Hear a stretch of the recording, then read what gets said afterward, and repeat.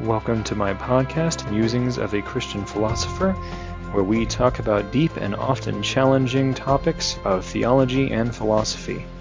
I'm your host, Adam Polstra. Let's get started. Good day, listeners. It's been a few weeks now. I've been absent because I had a move going on, and I needed to handle both that and settling in for quite a while. And I find that when I've got my mind focused on that kind of a thing, thinking philosophically can be a challenge.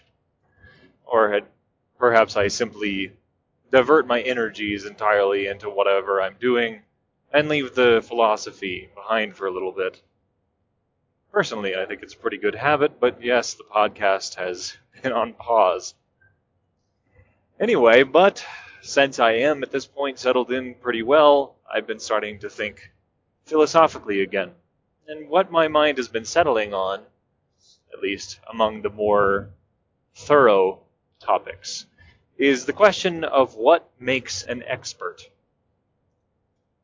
And of course, one of the reasons why I'm considering this question is because I myself am not professional in the sense, or expert in the sense, of having gone to a university or even studied the great philosophers of the past, such as Plato and Aristotle and so on. Instead, I've gotten their philosophy secondhand through those who have studied them, but are also more modern philosophers, theologians, psychologists, and the like, who studied their material and then have delivered it through their orations, their books, etc.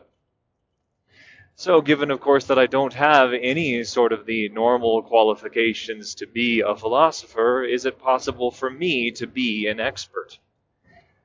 And I can't find any rational reason to believe that I'm not at this point, specifically because I found that I can run circles around the so-called experts in pretty much every one of those fields.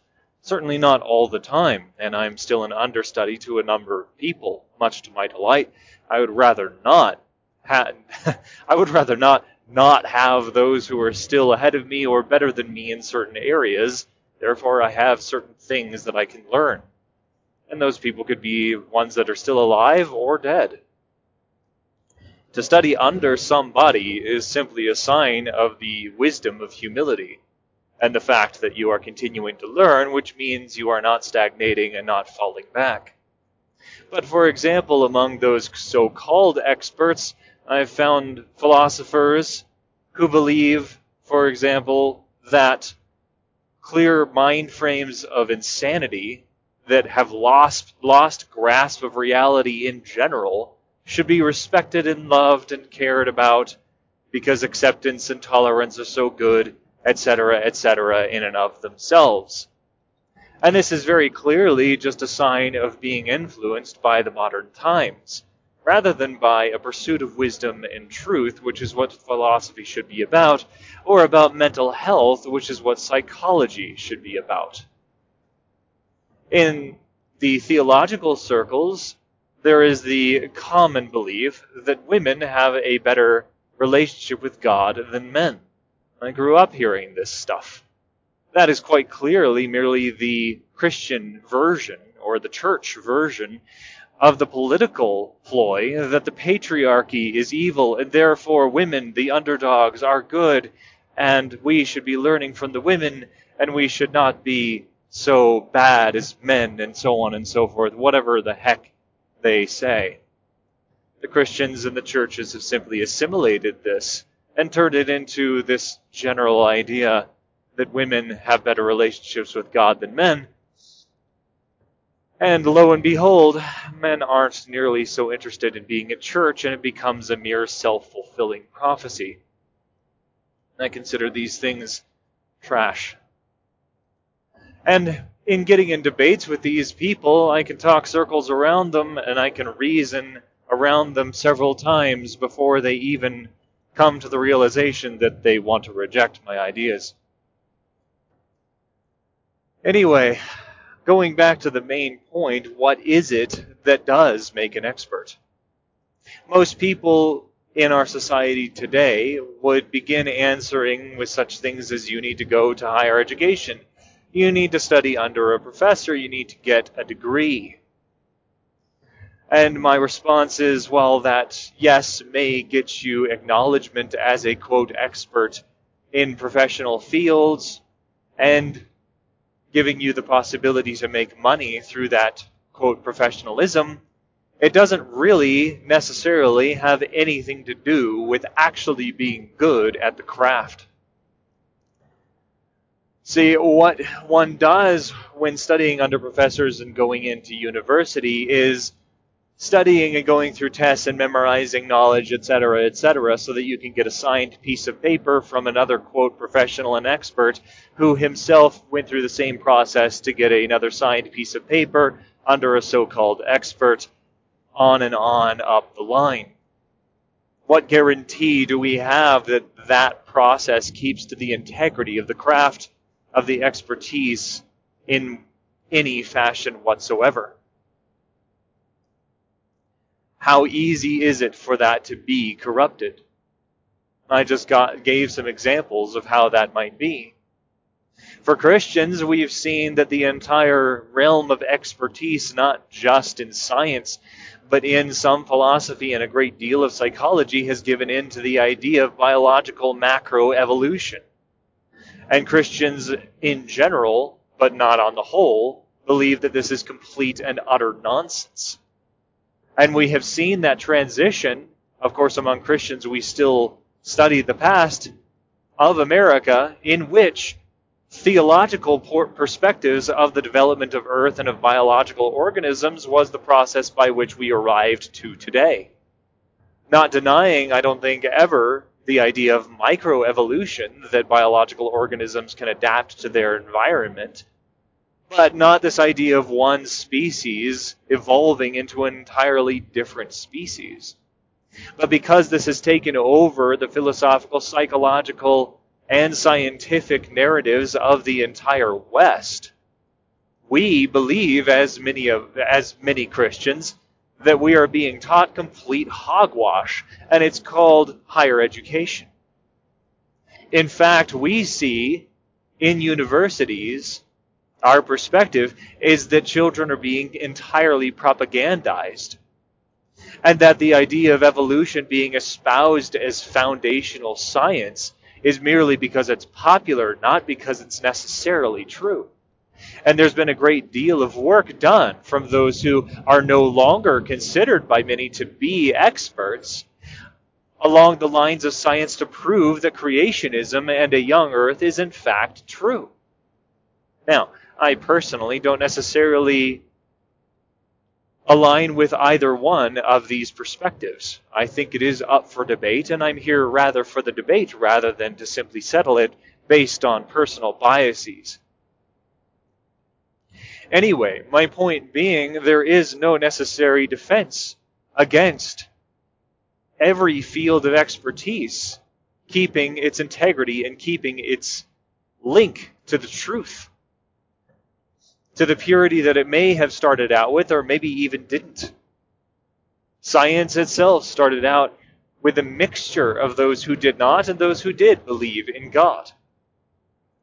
And today it's conceived to be a field in which, if you believe in God, you're a bit of a bungling fool. And if you don't, you can be accepted among the, quote, experts. And that, by the way, is anti-scientific. If you, as a scientist, reject any theory, no matter how valid, how well researched, how much actual science is done in the process of that research, if you reject it simply on the grounds that the scientist, quote unquote, in your mind, who is giving you the research, is a theologian also, believes in God, then you're not really conducting science. There's a well-known phrase, beware the one hand raised. The concept being that if anybody has a legitimate objection, they're worth hearing. We have largely abandoned that concept in science today, much more so in the current atmosphere of science, which really just serves politics. and the current political and socioeconomic standards by which we, I think, in quite a bit of error, live. So going back, what is it that makes an expert? How easy is it to corrupt the process? In my opinion, every process that has been taken over not by the pure idea of whatever that expertise is, but rather by human concession, human generated processes, universities, the signing of acclaimed papers with golden stickers, the okay given to a student or somebody who is graduating by the quote experts of the past generation. These kinds of processes may keep a sort of conservatism, but they also put human ego into the process of an expertise. They're not seeking necessarily the pure practice of a trade or of an intellectual art or anything. Rather, they pass you, at least in part, on the basis of their own biases. Now, those biases might run theologically, they might run atheistically, they might run liberally, they might run conservatively. I don't really care which. In my opinion, a great deal of seminary has been corrupted in exactly the same way. In fact, I think seminary is the Protestant version of the church authority believed in by Catholics and I believe Eastern Orthodox as well. In all three of these examples, we see a shining in a rather horrible light example of human beings taking over the process of understanding God and understanding theology and the moral law as given in the Scripture. Paul talked about the new kingdom being a kingdom of priests, and we have set up professionals, quote unquote, priests, the church, mother church, etc., in every major branch of Christianity, corrupting, in my opinion, the whole process of understanding God by basically putting barriers around it, having guards at the posts of every branch of Christianity telling us whether or not we're following the correct way.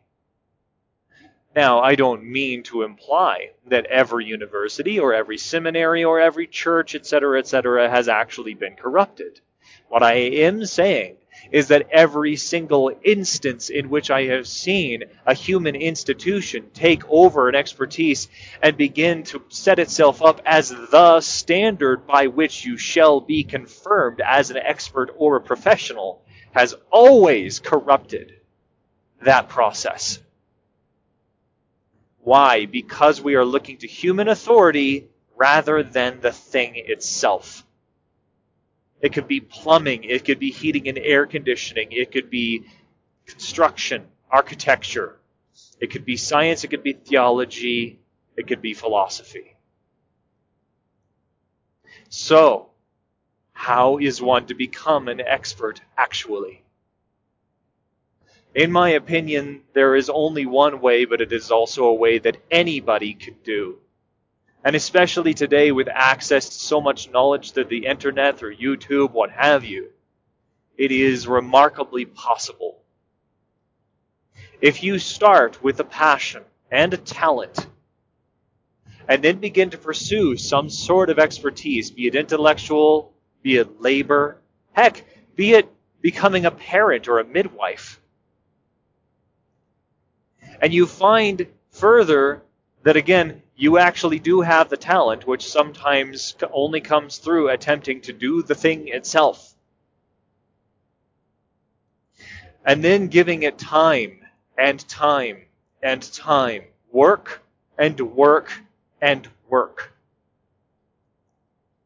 I've talked before about the fact it is said, I believe, that in order to become an expert in something, you need to give it 10,000 hours. In order to become a professional, you need 20,000 hours in that craft. Now, of course, we may discover with only 500 hours that we're not really cut out for it. Great. Move on to something else. Move on to something you're more cut out for. Or maybe it's something you have to do, but nevertheless you're not that great at it. Well, continue to do it, but don't give all of your energy to it. But in many cases, the attempt and the failure in that attempt is not a bad thing. It's a wonderful thing. It can guide us on to the next tribe, to the next skill we want to pursue, or expertise. And just reading books, or just talking to people, or just listening to experts, or only listening to your mentors, or whatever, is not sufficient. We have to be doing the whole thing. I, as a philosopher and one who continues to pursue philosophy, do not do enough just by talking to experts, reading their books, etc., thinking about it. I also have to talk to just people and see if it actually works. See if the ideas that I am presenting to people make sense in their heads, and then when they put it into practice, it actually works. If I haven't passed those kinds of tests, then I'm not doing good philosophy. See, one of the reasons why, quote, experts, particularly in the intellectual fields, use all of this complex jargon and lingo that people outside don't understand is simply a way of shielding the fact that they have no idea what they're actually doing. Or, to put it another way, that their craft has become so useless that it can't be applied to people in their everyday lives right here and now. They've so separated from everyday life in order to further pursue their expertise that it has no practical use anymore whatsoever.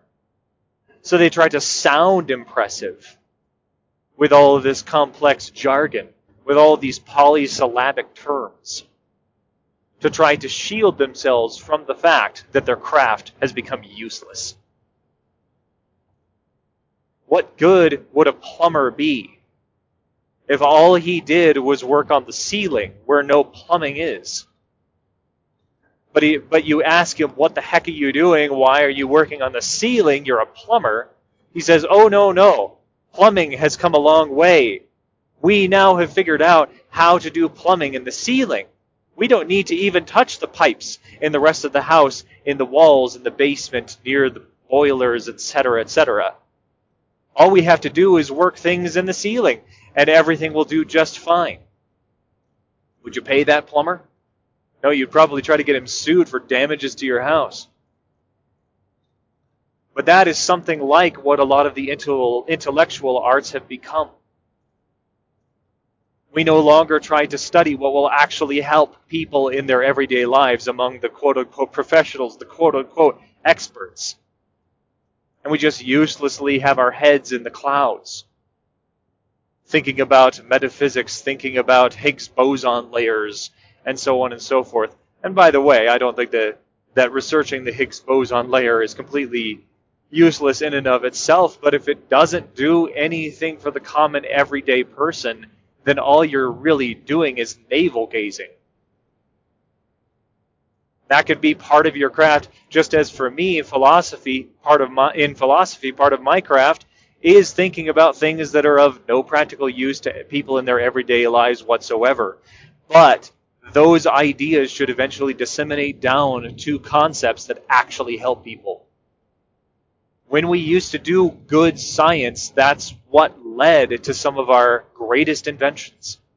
It inspired engineers and creative people to begin designing things on the basis of some of the scientific capabilities and scientific research that we had, and create things that could do things in the real world that we never could do before. Now, some of those processes continue on today, but it's not because the integrity of science has been upheld. In and of itself, it is so separated from real everyday life, talking about climate change and the fact that any gender can become anything at once, and it's proven by the science and so on. It's become propaganda. It has become a cult. And it is of no use to people whatsoever. In fact, it damages people. It has become subservient to the cultural norms and the political goals. So also with philosophy. So also with psychology. Are you aware that since psychotropic drugs have been introduced to the populace, psychological health has only gone down? Whether or not the psychotropic drugs actually help or not is not the question that I'm raising right now. But what I am saying is that too is evidence that psychology has separated itself from any actual utility to everyday people. So what it takes to actually be an expert is a combination of a great deal of time and work and time. From a person who is passionate, who has talent in the area, and is able to apply those things to everyday life. It could even be art. It covers everything as far as I have figured out as I have been thinking through these things. It should apply, it should connect, it should inspire, it should teach anyone, everyone possibly, or everyone could possibly be taught, or inspired, or invigorated in their everyday lives. You're not ever going to be able to reach everyone. No artist, even if they are very good at their craft, is going to please everyone with their pieces. No musician is going to please everyone with their chords and their notes and their singing. Not every philosopher is going to get the listening ear of every person. But if it cannot inspire, invigorate, help, in a practical sense, like plumbing or heating and air conditioning or whatever, if it cannot apply to the everyday person, then I don't see any reason to believe that it is of any use whatsoever, and I do not refer to that person as an expert or a professional. I may, for the sake of politeness, refer to somebody with a degree as an expert because they did at least put in the effort, they did at least put in the work. But if I begin to get into a conversation with such a person in a field that I have become an expert and a professional in, and though they have the papers and I don't, if they are revealed as somebody who has no practical use to an everyday person whatsoever, it's not an expert. That is not a professional. What use is expertise and professionalism unless it can serve others? When is it that we lost grasp of this idea? So, with that, I think I am done for today. I hope it's given you a lot to think about, and maybe even will change the way that you pursue your craft. Not saying that nobody should go to university or anything like that. I'm simply trying to show you how to filter these ideas and how to determine whether or not somebody is an expert or isn't, and whether or not you becoming an expert. Talk to you next time.